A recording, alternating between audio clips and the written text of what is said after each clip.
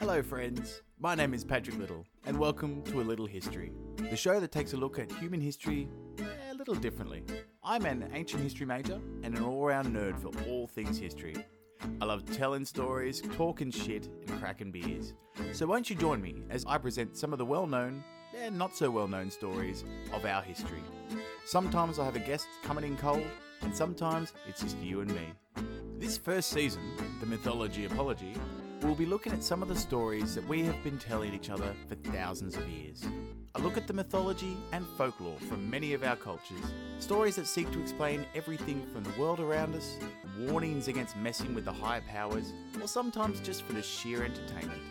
So settle in, drink 'em if you got 'em, get ready to laugh and hopefully learn something new about the glorious mess that is our history. With a little shit talking and silly sound effects as well. Ha! We're the Harpies and we're back, you prick. I'm sharing my office with a baby. You know what I've already been through, yeah, alright, I'll probably just do that. And he kicks you in the water. That's out of order. I'm no detective, but I think they've actually had us on, yeah? How did we get to a shirt shitting on people? I know she's probably got a magic vagina or something which keeps you distracted, but we're competent over here, Dad. It's not doing shit for us. I'm gonna make a little frog do the bedtimes. But unfortunately, Gina Davis isn't rocking any of those skills. And she's killed pretty soon. Now, are you looking to shift the cat's allegiance? Go for good grand hand. Put the bags away. We're not going anywhere now. You're thinking one of those 20 heads, you'd have a freaking good idea, but no. I mean, they've got parties with boxes, people eating semen. This is just a riot. They said I was mad. They said I was mad when I did that. But I showed them. Who's mad now? Now kill him and take his foot. I'm a walking zombie burner.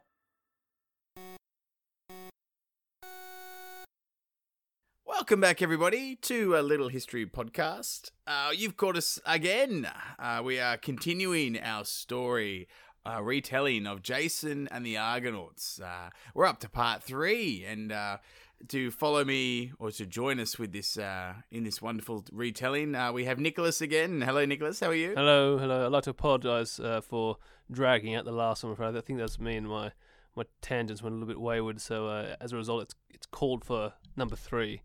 And anyways, that's 3 of probably 4 or 5 episodes. Not to spoil, but mate, it's a bit of a tale. Oh, really? Okay. I wouldn't feel bad about that at all, mate. It was lots of fun. I retract my apology and I say, cop that. Retracted. Yes, but I will give out there to the listeners just a bit of not really an apology, just a disclaimer, I guess, just with the, what would you say, the scheduling of these recordings.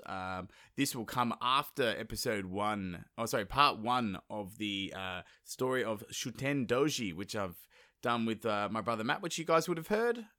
This will come out after that, if just the way scheduling came. So the way, unfortunately, it doesn't quite, episodes don't sit back to back to back on this one, but mate, you guys can find the episodes that you need on the list. And speaking of that, so we're retelling the story in this episode of Jason's legendary quest for the Golden Fleece. And if you haven't heard the earlier episodes, feel free to check out episode 25 and 26. Just to get up to speed with the story so far. But hey, if you guys don't like any backstory and like to get thrown straight on in, here we go. But also your first reminder to hit the like icon and make sure you follow the show wherever you're hearing us today. It really does make a difference and helps us a lot. And so with that, let's get into it. Recap. So to recap, our heroes have left Iolcus with the quest set down by King Peleus to retrieve the legendary Golden Fleece from the distant land of Colchis. Now, after leaving Iolcus, they first land at the island of Lemnos, finding only women on the island. Turns out Aphrodite made the women stinky to the menfolk of Lemnos because the women didn't sacrifice to the goddess, resulting in the murder of all the men on the island, except for King Thoas, of course. and some other peeps. Jason and most of his crew hang out on the island for a year and hook up with the Lemnian women until Heracles pulls them up and gets their asses into gear for some adventuring. After Lemnos, the Argo finds port in the land of the Doliones on the western coast of Phrygia, where they are welcomed by their king, Cyzicus. A party has had a bunch of Goros afort, and the Argo departs, only to be blown back to the Doliones territory. In one of the worst cases of mistaken identity, there is a battle, and the Doliones are decimated by the Argonauts, with King Cyzicus being killed by Jason himself in single combat. After the funeral, a bunch of apologies are made, and then Jason hears it from a bird that it's time to be heading off, and the Argo pushes off again towards its goal. So, not the best start to their mission for these guys, it must be said. No. But let's see if they can lift their game a bit, hey? So, let's keep going, hey? Yes, keep going. Beautiful. So, the Argo has left the lands of the Doliones for a second time. Bye. Don't come back. And with the winds and the sea being calm at the moment, the oarsmen of the ship drive the vessel as hard as they can. No doubt trying to put as much distance between them and their fuck-up as possible. The Argonauts now find themselves in the Canaan lands, of which the river Chios flows. So think like northwestern Phrygia. So still the northwestern side of Turkey, that sort of region. And also, as a side note, where the word kiosk actually came from, when you go to buy a paddle pop or any sort of a ice cream from, say, a kiosk, just remember that it's come from Chios. That's a fabrication, y'all, because the different spelling altogether. It's not a kiosk, it's a kiosk, so it's a C-I-U-S. Total lie. So, there it is, Chios, the river. Another lie. This land, there are many. This land of which the river Chios flows is inhabited by the Mysian people, who, much like the Doliones, are incredibly hospitable to Jason and his crew upon their arrival. Also where mice were invented. Yep. The Mysians brought abundance of food and wine, as well as dried wood and leaves to make makeshift beds for the crew. Just like what mice do, isn't it? Yeah. Yeah, The plan being that the Mysians are gonna make a massive sacrifice to the god Apollo, then have a mad feast afterwards, which the Argonauts are obviously to be guests of. So you think, a bit similar to the Argonauts and how they went about with the Doliones. So you got to think maybe trouble's brewing, maybe a repeat effort. You never know. You might think that, but for one difference, Heracles, the greatest of the Greeks and constant shipminder, has gone ashore in search of some good timber. Friend to rodents as well. Yep. He's big on that. You see, in the massive feat of strength and endurance of rowing the Argo away from the land of the Doliones a second time, he unfortunately snapped his oar as a result. Now, he'd been pretty red-faced about breaking his oar, and he was spent the rest of the ship ride on the way to up the river Chios, just glowering at his fellow crewmates because he had nothing to do on the voyage. So Heracles is a man of action, and he had nothing to do, and so he was quite quite shirty about that one. Do you mean glowering or glowing? What? Do you mean glowering? Like leering? Not so much leering, more like I'm super angry that I can't do anything, and you guys get to row, I don't get to row because I broke my oar. Rawr. Luckily, he's got his rodent friends. Well, not yet, because he hasn't arrived there yet, has he, Nick? Right, of course. God, you pull some weird tangents, yeah. And with the opportunity to fashion himself a mighty new oar, Heracles resisted his natural urges, that being to look after the Argo, whilst most of his shipmates chuff off and have themselves a bit of fun, get themselves into a bit of strife. He decides to set off into the forest to find a good piece of wood to make a new oar out of. The perfect lumber. Now Heracles finds a 10 out of 10 pine tree and rips it roots and all from the ground. Yeah, because he's still pretty bloody strong. Mightily strong. He's a mighty man. Mighty man. probably the strongest man on the planet. Well, at that time, probably. I suppose you'll never know. He couldn't be compared to anybody else. Well, He's no. Andre the Giant is no longer with us, so... No, he wasn't even there, was he? No. Although maybe he was. Maybe Andre's older than we think he is. But he also died. Well, I don't know. He grew very steadily, didn't he? And didn't stop growing. I think that's what Andre the Giant had was some sort of growth disease. So I suppose he couldn't have been around. Maybe. Now let's stay with this. I think we should, really pay homage to Andre the Giant and his wonderful ways. The gentlest. Well, he was definitely one of a kind, not just physically, but also his outlook and the way he lived his life. Good to speak. And back to the story. So Heracles is feeling pretty good about himself now. He's got what he needs to make a Heracles-sized oar, and go out and get a bit of frustration out in a tree as well. So good for him. He's feeling pretty good about it.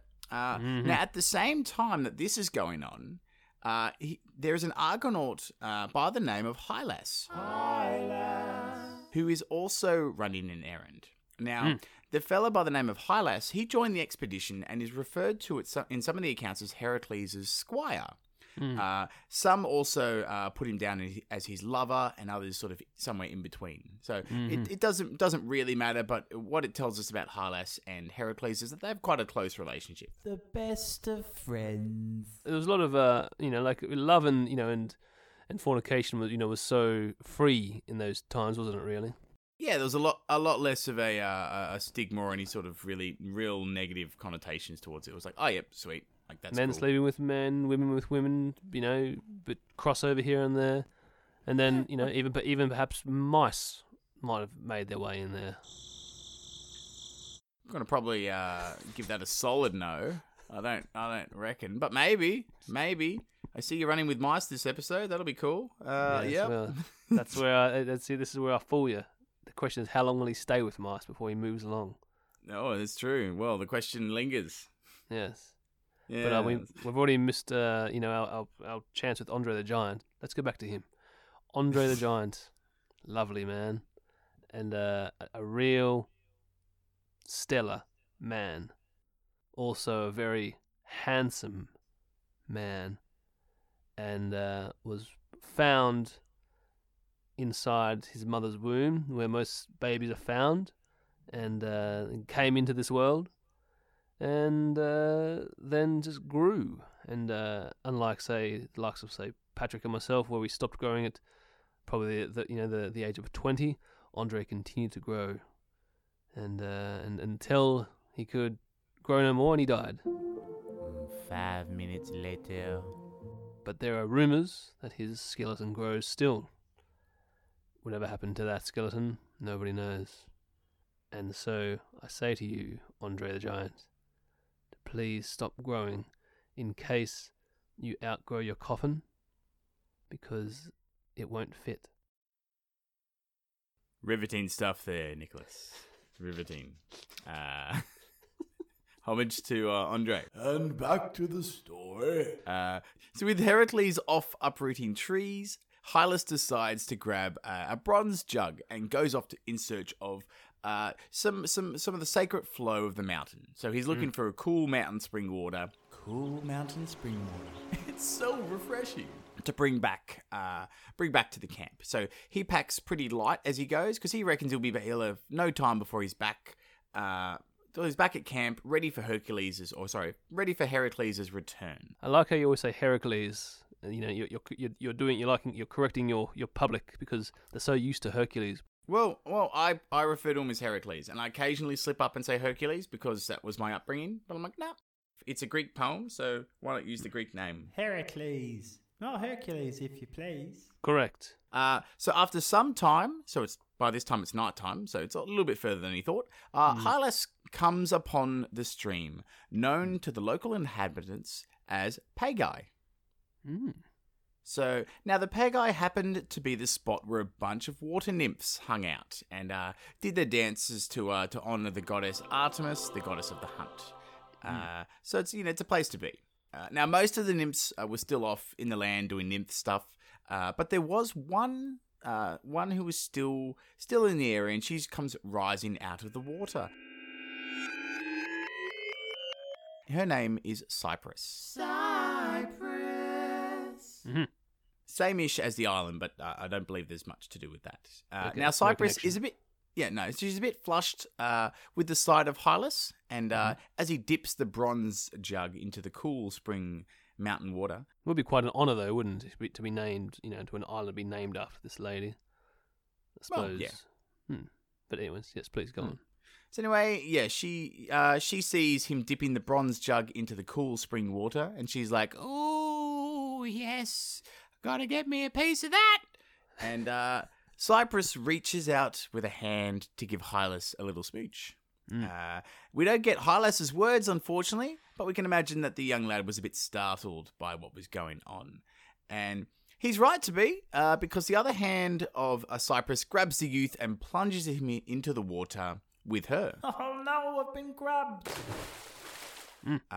Hylas manages to get a cry out, which is heard off in the distance by one of his fellow shipmates, a fellow named Polyphemus. Polyphemus was also walking in the area in that direction just to keep an eye out for the return of Heracles. He obviously wanted to see Heracles' oar, be the first one to see Heracles' oar, it would seem. It's a mighty oar. So he was off for that. The but he, new oar he's fashioned. He's Yes, from this pine yes. tree. He's like, can't wait for Heracles to come back with that pine tree. I want to see it. Be the first to see it. So I can tell everyone. Unfortunately, he ran into a whole lot of mice, and he swept them all away and broke the new oar on all the mice, trying to paddle them down. And the mice, they didn't know what to Heracles do. or Polyphemus? Both of them. Right. They both encountered the mice, despite being the rodents being friends to Heracles. The mice turned on Heracles, and Heracles was very perplexed. And so he looked to Polyphemus, Polyphemus? thank you. Probably not monogamous either.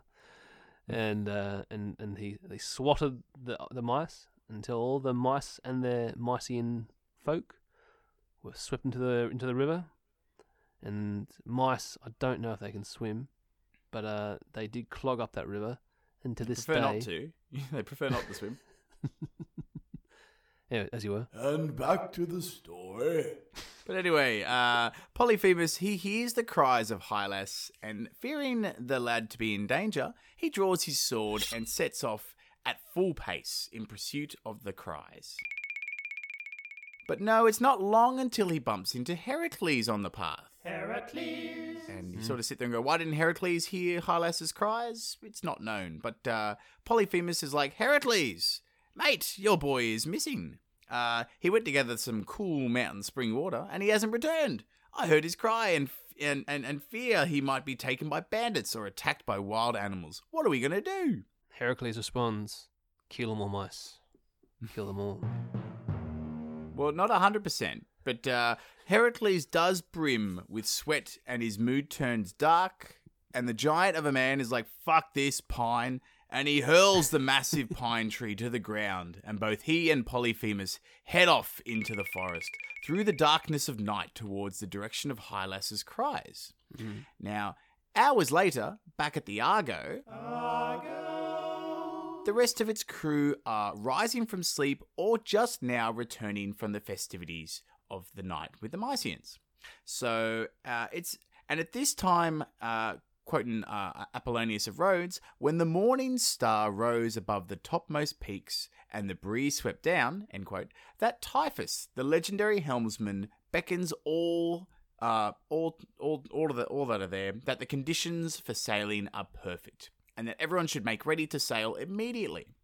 And the crew all agree, and the Argo sets sail in the early morning gloom to continue their quest.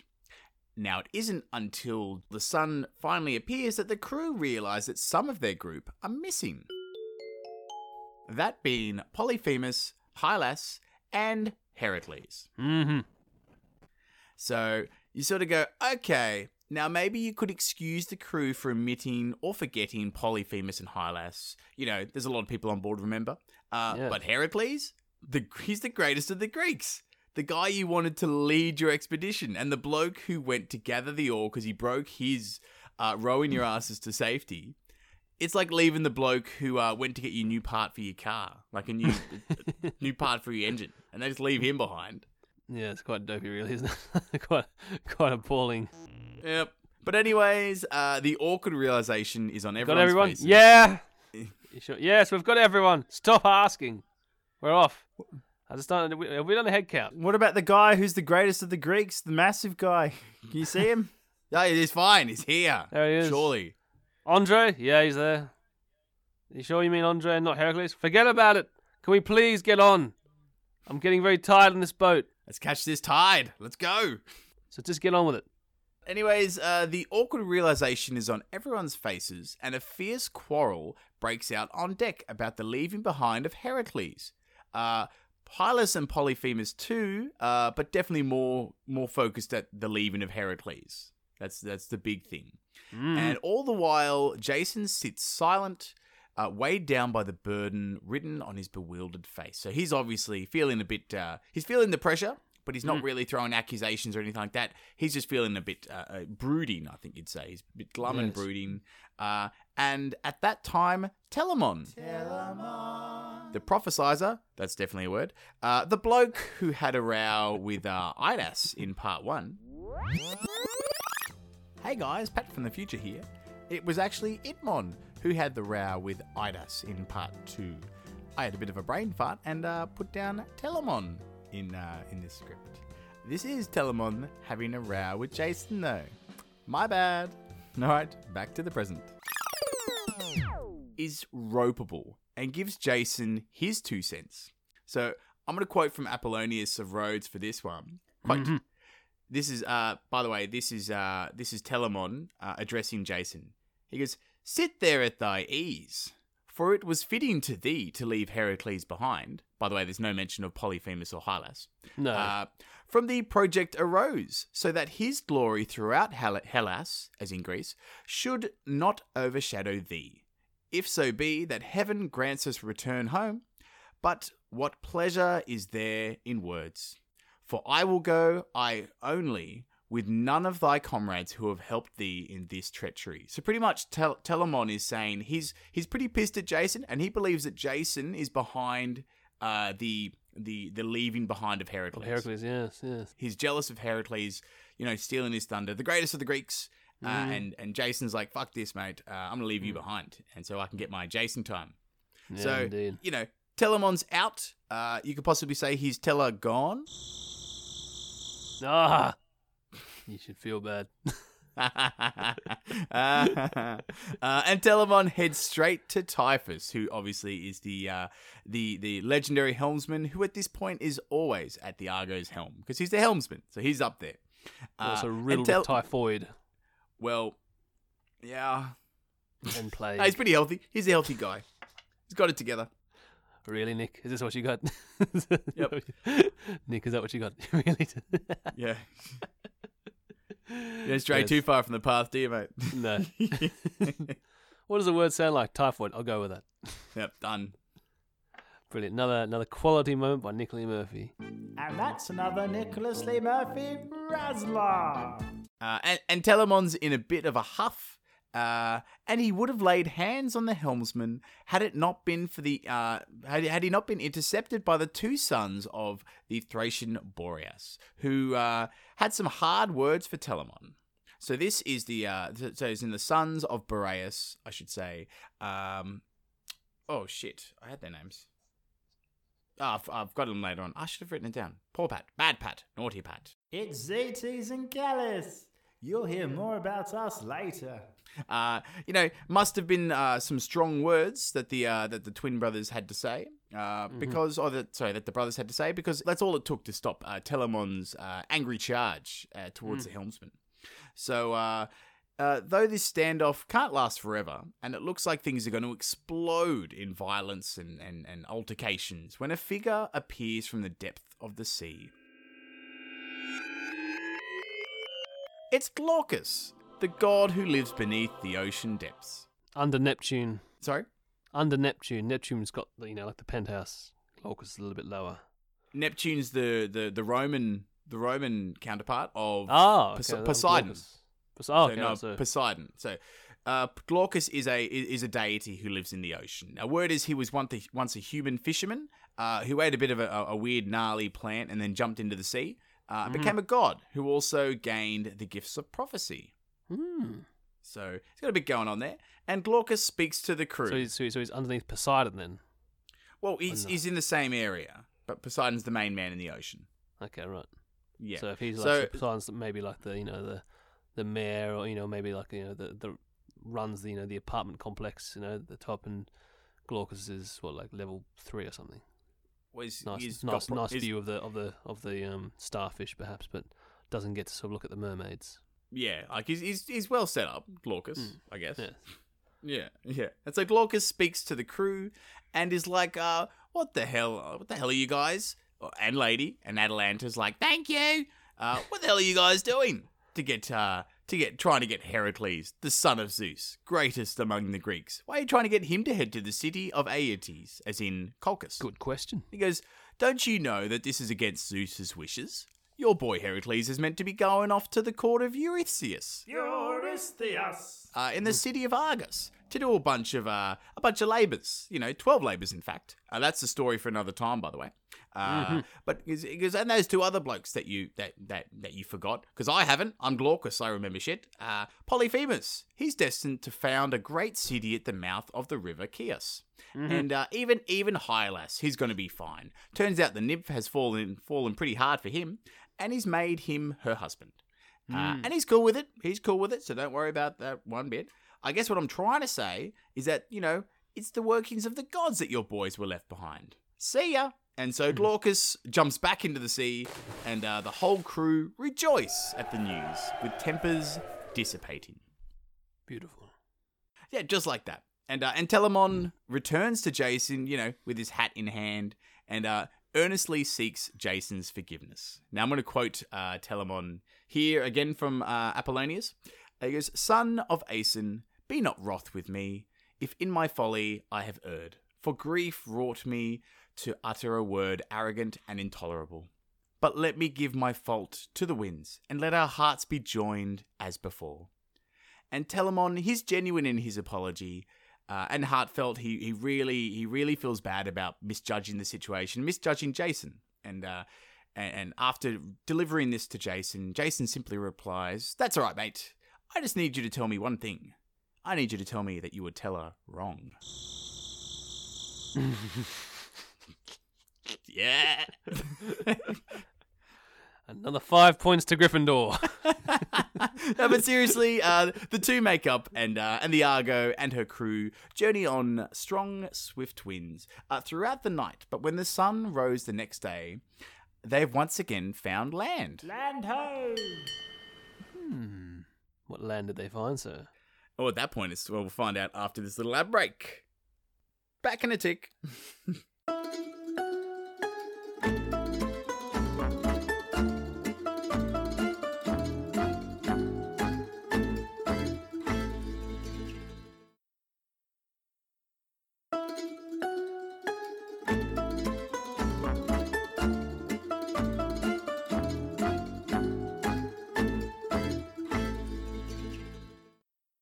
And so we're back. Hopefully you guys enjoyed that little break, whatever came out of that. I'm just cleaning the microphone.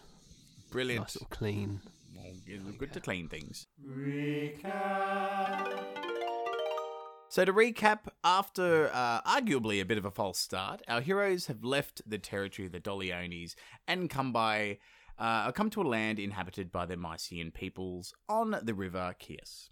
They're welcomed by the Mysians, and are able to restock their supplies and head out in the early hours of the next morning when Typhus the helmsman deemed the winds favourable. Unfortunately, they left Heracles, the greatest of the Greeks, behind, along with Polyphemus and Heracles' squire, Hylas, the latter being abducted by a water nymph and the other 2 going after him.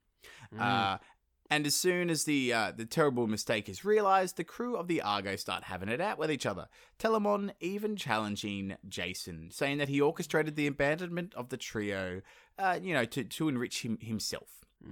Steal the thunder, perhaps, as you put it stealing earlier. the thunder. Yes. it's all tensions are washed away, pun intended, by the god Glaucus, who rises out of the depths of the ocean and calms the tempest, saying that it was the will of the gods that the trio were left behind. He had to get into his And elevator now- first. From the third What? floor. He had to get in his elevator from the third floor and go up to the top. Because he's down low, isn't he? He's From his apartment. okay. You know. all right, right. Just past Poseidon. Hello, Poseidon. Yeah, all right, Glaucus. All right, just So going go- up. that Yeah, guy okay. Can I use your top floor? Yeah, all right. What are you gonna do? Just gonna go say hello. All right, you gotta go back down I after heard that. a prophecy the other day. What's the prophecy there, Glaucus? You're going to do Poseidon things today. Bye. He's like, yeah, all right, Glaucus, have a good one. Yes, yes. That freaking guy. No wonder I put him on the third floor. But now the Argo has touched shore on a new land. And you're wondering about that new land before the break there, Nicholas. It's the land of the Babricians. The Babricians. The Babricians. Fantastic baristas. Very good at their coffee making. Okay, that's the connection you made. All right, sweet. As opposed to braziers, perhaps. Maybe they're both braziers. Creativity at its greatest, people. There it is. This guy's an artist. He's an idiot. Oh, God. But the thing about these Babricians is they're not super nice to strangers. And they give the Argonauts a bit of a rough time when they arrive. Oi, Argonauts, you guys suck. Amycus, being the king of the Babricians, he's a bit of a dick. And he comes down to the Argo and yells out to its crew. Would you like some coffee? Sorry, who couldn't resist? It's all right. I'm going to quote Apollonius of Rhodes once more. This is Amycus basically insulting or yelling out to the crew of the Argo. He goes, "Listen, ye wanderers by sea, to what it befits you to know. It is the rule that no stranger who comes to the Babricians should depart till he has raised his hands in battle against mine. Wherefore select your bravest warrior from the host and set him here on the spot to contend with me in boxing." Ooh, End I quote. like that. So Amycus, he's laying down a boxing challenge to the death. Queensberry rules. That's like the classic English boxing dope. Queensberry rules. Queensberry rules. Is that to the death, or is that just No, it's just like just a classic boxing match. fantastic? Where, We'll go Queensberry rules, but only one man leaves. it's to the death. Okay, right. Yes, to the death. And so big words, full of arrogance and spike from the Babrician king, and a low murmur ripples through the crew of the Argo. So when you say And- boxing, do you mean literally? But do you mean just like bare knuckled and just literally bashing until one dies? They're going to throw down. Yep, they're going to have a little fisticuffs. No weapons of sorts, but beyond No. knuckles. Amycus is all about boxing. That's Ooh, that's okay, his I like that. jam. Yeah, Okay, so right. his bare knuckle is like, mate, I'm gonna fight anyone who comes to this island. Anyone. I'm mad, you see. I'm mad. Quite mad. I'm gonna box everybody. That's just quite appropriate. See, that we're in the midst of quite a heavyweight dispute at the moment, where we had set up one of the what was to be probably the greatest fight of of this century. Probably since Muhammad Ali, and it's just fallen through, and that's very sad. There's a lot of sad people out there. Anyways, Ah well. another story. Well, we can bring them back out of the abyss with the account or retelling of this boxing fight, because it's between two giants. Amycus, who lays down the challenge, and Andre. It is Andre. Hello. I'm here to fight. He just All comes right, on like Amycus. the Princess Bride and just gives him one little thump on the top of the head. How good is that? Wait, the Andre thump. It's such And then Billy Crystal's like, he's not full dead, he's almost dead. There's a difference. Starts breathing all the hot air into him. Is Billy Crystal and Princess Bride, is he? Yeah, he's the guy who brings the hero back to life. Ah, brilliant. Because he goes, he's not full dead, he's almost dead. I mean, how good's Carrie Eloise in that? Mate, fantastic.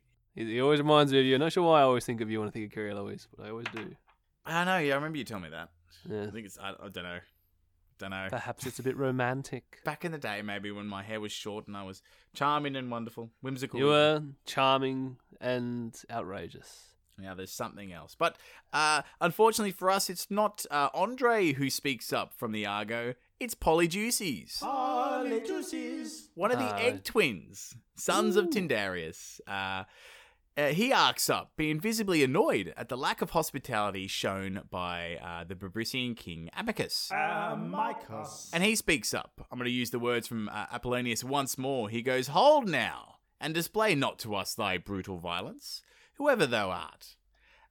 For we will obey thy rules as thou sayest. Willingly I do myself undertake to meet thee." So Polyjuices, he's answered Amycus's challenge, and the king glares at him. He's like, "Come get it, you little bitch." So like they're ready. They've already had their way in. They've already had their little like their words. They're chatting and all that stuff. They're in each other's ears now. Now it's on. It's on. Mm-hmm. It doesn't look like Amycus was betting on Polyjuices to be up for the challenge, but he misjudged the ability of the egg twin because the Bebrycian king finds his head caved in and himself killed. Finds himself. Yeah, after quite the boxing match, but yeah. How many rounds did it Polyjuices go is for? like no rounds. There's no bucket, no corners, no nothing. He's just like, mate, let's just wail on each other until somebody has his head caved in. Turns out it was Amycus. So pretty tough. Boy, do you get that wrong. Yep. A cry of joy rises from the Argonauts as Amycus's lifeless body hits the earth. Mm-hmm. And the Bebrycians, however, aren't too happy about their dead king. No, naturally. Leaderless. Exactly. Well, they grab rough clubs and spears and rush the victorious Polyjuices. But the Argonauts hurry to block his attackers, and a fight ensues. Now, Castor, being Polyjuices' egg twin brother, he lays the first blow. A quote from Apollonius: "Upon the head of a man as he rushed him, it was cleft in twain and fell on each side of his shoulders." See, like, that's a hit. You're very dead, mate. Mate, one of the best phrases ever. Cleft in twain. Cleft in twain. You've got your head on both sides now. always brings to mind the most remarkable image, really, isn't it? What's been cleft in twain. Yeah, it's quite graphic yet beautiful at the same time. It's very Like, English, mate, isn't it, cleft you know? sound. It is. It very much is. And so pretty graphic stuff as we see. And the Argonauts kill a bunch of Bebrycians, but suffer a few injuries and manage to scare the fight out of the Bebrycians, who then scatter. Oh shit!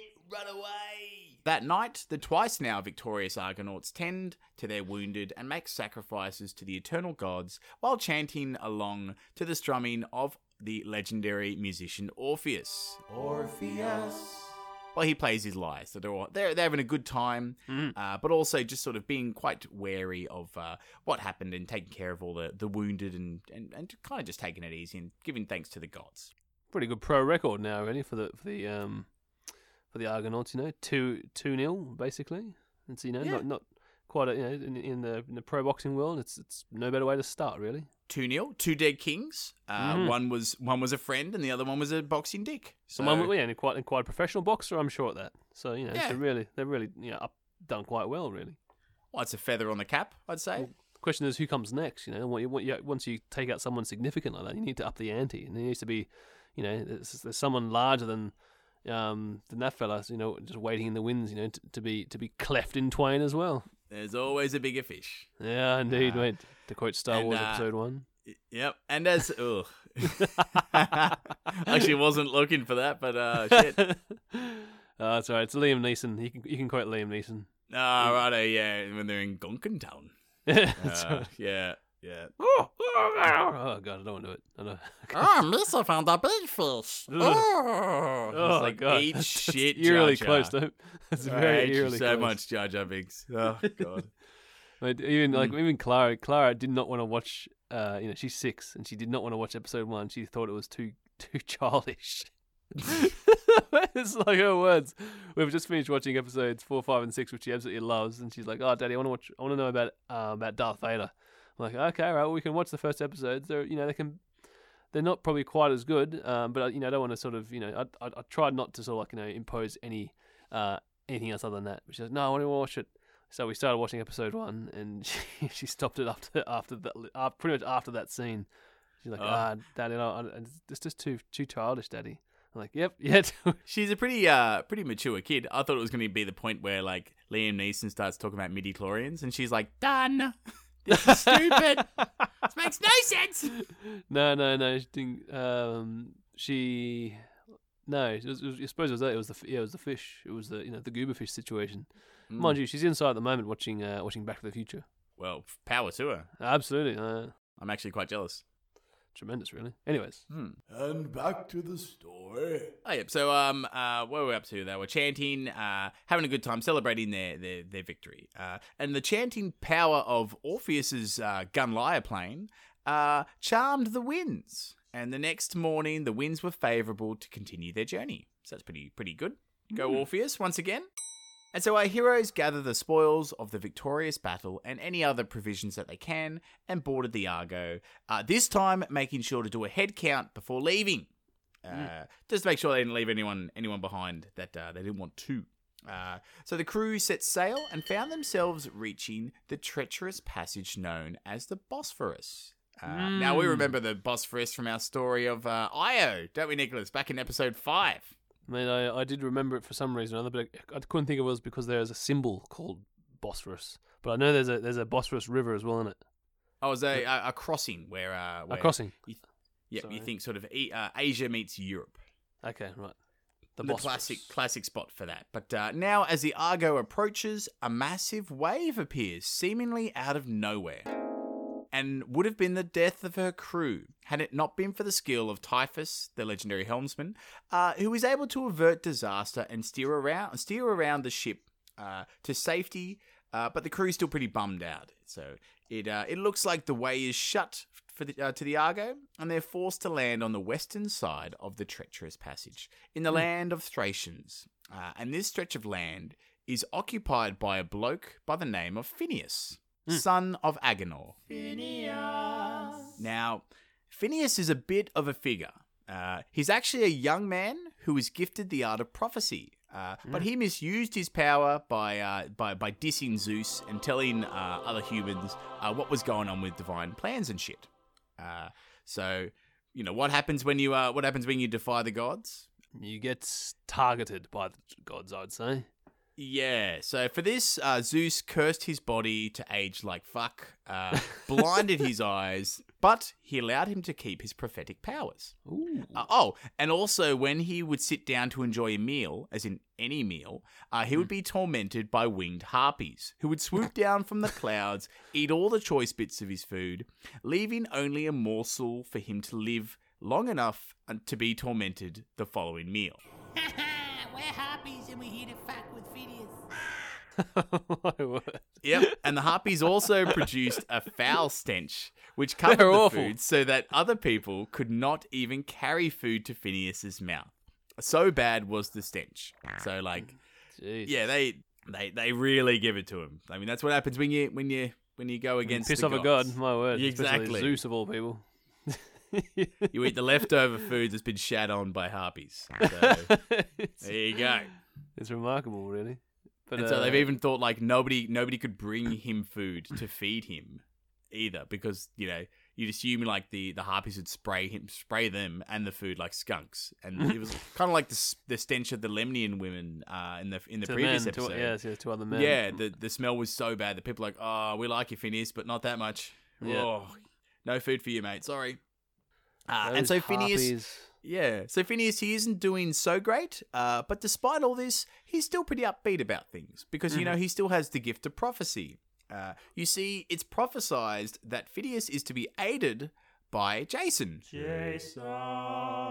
and his crew. And he spent a while knowing this, so he's there at the threshold, the entrance to his settlement, by the time that Jason and his crew land and find his place. So they kind of they land the ship and then they wander ashore, and there's Phineas's house, and he's like, "Hello, I've been waiting for you." And so Phineas, he's obviously pretty happy and keen to get the salvation train chugging along. He kind of wants to have a full meal and no harpy stink. So Phineas tells the assembled crew of his plight and that he's able to help them out because he knows the way to get past the treacherous Bosphorus that turned back the Argo earlier. And he can tell them that if Jason and his group help them out. And it's declared that Zetes and Calais, The sons of Boreas, they were destined to bring the final blow to the troublesome harpies on account of their fine heads of hair that allowed them to possess the skill which granted them the ability to fly. Maybe they're born with it. Maybe it's make-believe. Yeah. You got Zetes and Calais. They're able to fly because they got really nice, fine hair. Mm-hmm.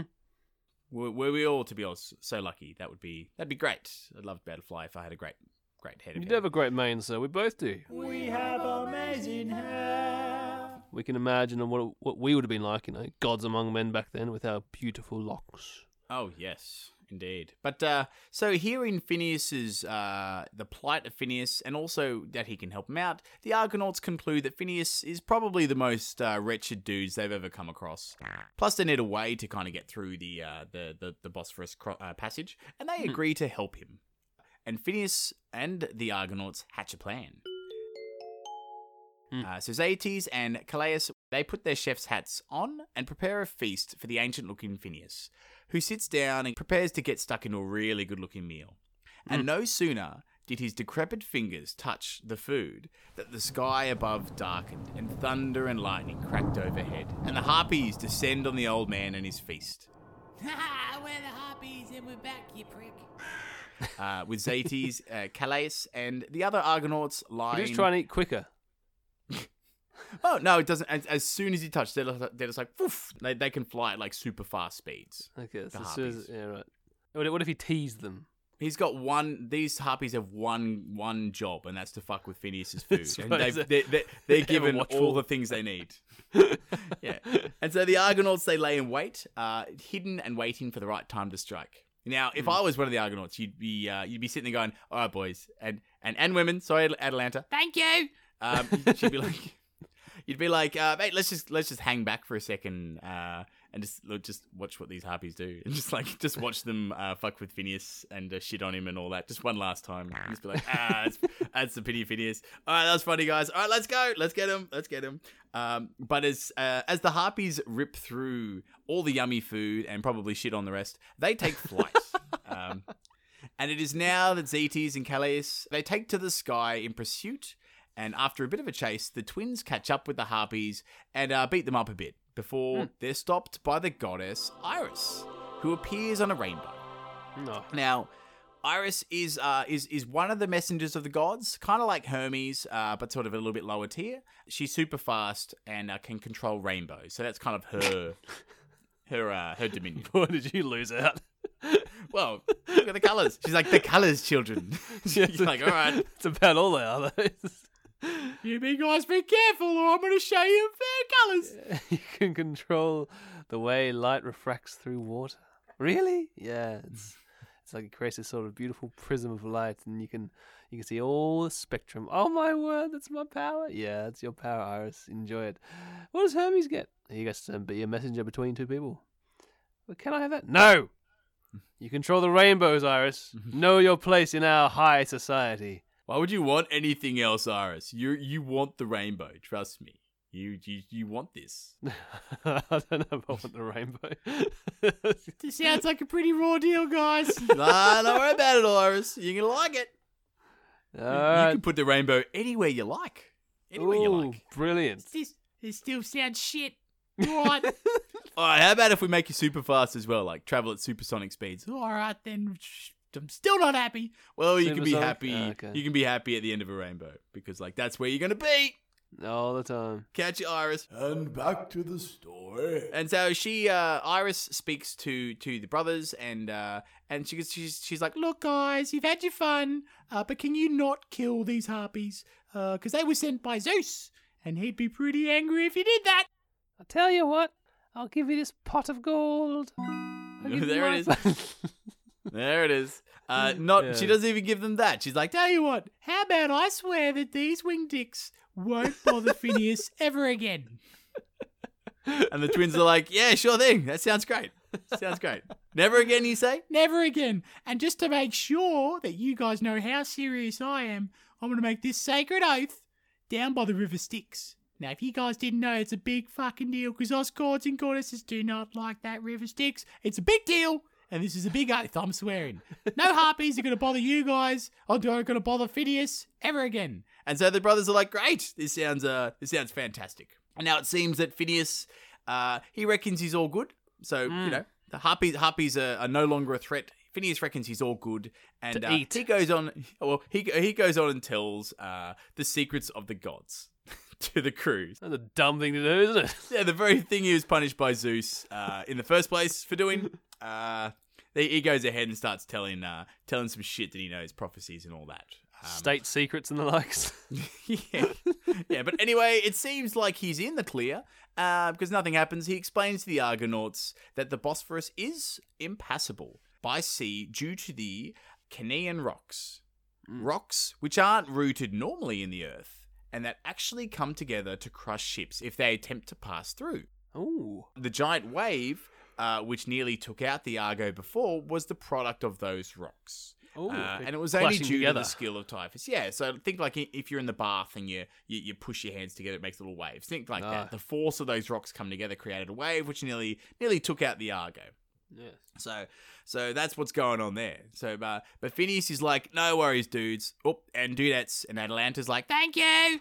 Yep, I know how to get you past those rocks safely. You're going to need a dove. And Phineas's strict instruction is to release the dove just ahead of the Argo as she approaches the Bosphorus. Mm-hmm. The Canaan rocks will get confused, because they're rocks, and clash together at the sensing of the dove. Once the rocks recede, the Argonauts are to grab their oars and haul ass at speed through the passage. Well said, sir. They should get there through. Everyone haul ass! Haul ass, boys and girls. Thank you. Atalanta's not got a lot to do at the moment, but she does some more. She does some stuff. It's like some sort of like a cheap game, like a puzzle game back in the day, like a Mario 64 or something, you know, where you or Banjo, because where you throw something into, you know, some sort of little area which is going to like fire arrows at you, and you trick it, and then the thing resets. That's it. That's pretty much it. Like something out of Prince of Persia or something like that as well. Like, okay. Just get through that shit. And Phineas goes on to give Jason and his crew directions on how to get to Colchis once they pass through. Because once you pass through the Bosphorus crossing, you leave sort of the Greater Aegean Sea and you enter into the Black Sea, which kind of, you know, that whole patch of water, which, you know, you got parts of Jordan, Russia, Ukraine, a whole bunch of stuff going on up there. So that's a whole new ocean. So he basically downloads all this information for Jason and his crew about what to do, and how to get to Colchis and the court of Aeetes, keeper of the Golden Fleece. And then after that, they all celebrate and feast all through the night, and then the Argonauts set sail the next day towards the dreaded Bosporus. And as they near the strait, water crashed off the nearby cliffs, and the mood turned ominous. And Euphemus grabs the dove, and he's like, "Oi, Typhus, you better be ready to, you better be on that stick, mate. And the rest of you lads, oh, and woman." Atalanta's like, "Thank you. You better be ready to bust your asses on those oars, guys. Like, we got to get moving."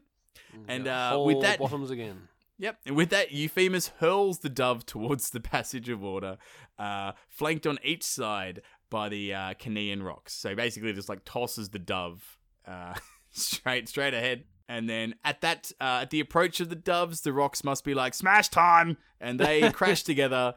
And flattening the dove. Well, the dove makes it through, only losing the very tip of its tail feathers to the rocks. So it's made it through. They've had a little tiny smash time and just taken off the tips of its tail feathers. I guess I won't be able to shake them anymore. As Ray Charles. So as the God, and as the smashes recede, the oars bend with the backs of their rowers, and the Argo thrust forward towards the gap. And the rocks are like, oh no, more things to smash. Smash time. And they crash together again. But it's not just This time killing them all. they all did. But it's not just the decoy dove or the speed of the Argo, which makes the Canaan rocks dream of smash time on the Argo become undone. But Athena, Oh, what's up, bitches? the goddess of wisdom and designer of the Argo, comes down from the heavens in gigantic form and pushes back the rocks and pushes through the Argo. But she shoots back up to the heavens as the rocks make one more final smash effort, only managing to clip the ship's stern. So the back end of the ship. So just like the dove, they've got just a little bit of the ship. So our heroes make it through thanks to the well-timed assistance from Athena, with only a small part of the Argo's stern being caught by the closing rocks. So like minor damage there. Mm-hmm. But yeah, and so the Canaan rocks, having failed at their smash quest and receding to their starting positions, become rooted to the earth and making the passage now safe for future seafarers to traverse. Lovely. Yes. So that's kind of why, or how, the explanation of how that crossing becomes seaworthy. Explanation of the world. Yes, I see. Permanently apart now. You can go through there any times without any smashing threat. Correct. No smash. They're smashed out. Just the memory of Athena holding it apart while she pushes the Iago through. Well, it's a nice image, isn't it? The Argo. Not Iago. The parrot. Yeah. Yeah. I like where your head went though. This is unbelievable. I'm molting. Yep. But so the rocks they're pretty shitty at Athena, but they can't really do anything now because they're now and always were rocks with no real personalities or anything like that. They're now stuck in place, and our heroes have now made it through to the Black Sea. Entering the Black Sea. They have their directions and a bunch of other info, thanks to Phineas, and their goal is closer than ever. What happens next? You'll have to join us for part 4 of Jason and the Argonauts. I just like to add at this point that I have a lava lamp here, which Patrick actually gave to me, and it's actually the lava has actually frozen, and it looks like there's a demon inside. It has basically sort of taken shape as to some sort of like weird alien demon, and it's very appropriate for our story for all these unusual mythical creatures. Oh, well, there you go. Yes. I'm glad it could seep in to your mindset. It has like goblin ears. Ooh. And it has breasts on its back. It looks quite unusual, and quite a standard sort of pelvic region, but its head is very demon-esque. It's quite remarkable. I'll take a photo of it, perhaps. Oh, please, take a photo of it and send it through. I'll pop it up on the Instagram, and people can see your lava lamp demon baby. That is sure to excite the fans and demon enthusiasts. Aye, sir. There we go. Yes.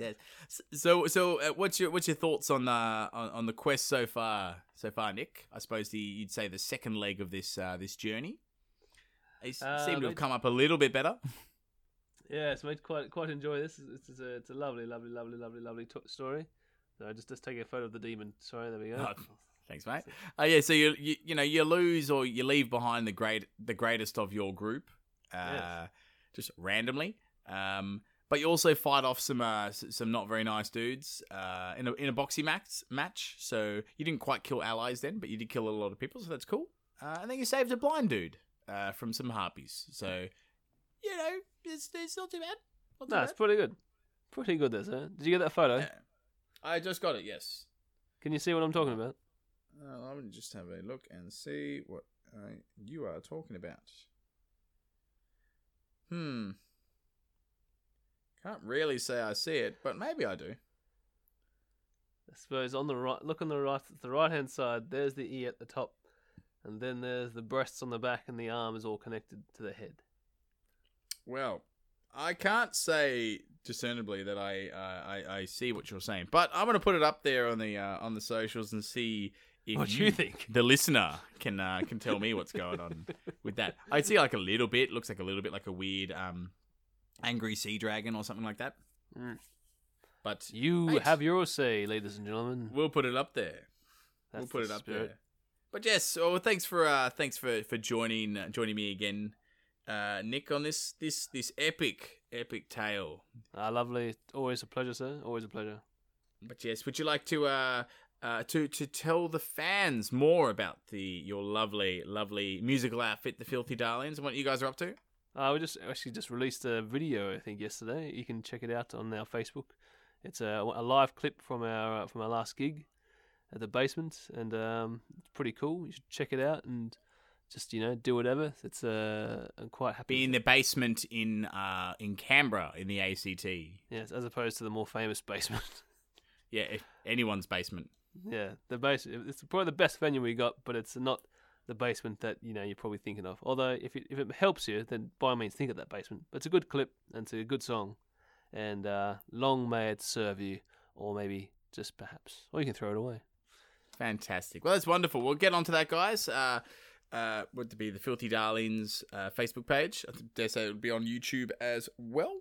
But yes, thanks for listening, everybody. Don't forget to continue to smash that like button and follow the show wherever you're hearing us. It really helps out the show and gives us a good indication how we're tracking. And also keep your emails coming into alittlehistorypodcast@gmail. Also hit us up on Instagram. Look for Nick's Demon Baby up on that at some point. We're also on It's Facebook changed now. yeah, so you see all the silly stuff that we're posting. But yes, I suppose that's the end for now. We're on a bit of we're not so much on the precipice, but we are now in the Black Sea. And Jason and his crew look a little bit more prepared, I guess, or informed on how to get to AETs and finally lay hands on this golden fleece. But yes, we'll leave that there for now, and we'll come back to you. We'll come back to it in time for part 4. Lovely. But yes, thanks for joining, Nick, and you have a fantastic day, mate. You too, sir. Thank you very much. All right, okay, farewell, listeners. Goodbye. And bye-bye. Thanks for listening to A Little History. We're an independent podcast, so it would truly be wonderful if you could like or follow us wherever you're hearing A Little History today. And feel free to leave a comment below as well. Now, if you want to get in touch, have any suggestions for future episodes, or you just want to send in your love, send it to alittlehistorypodcast@gmail.com. You can also find us on Instagram, Facebook, and Twitter under A Little History Podcast. All right, we'll see you next time.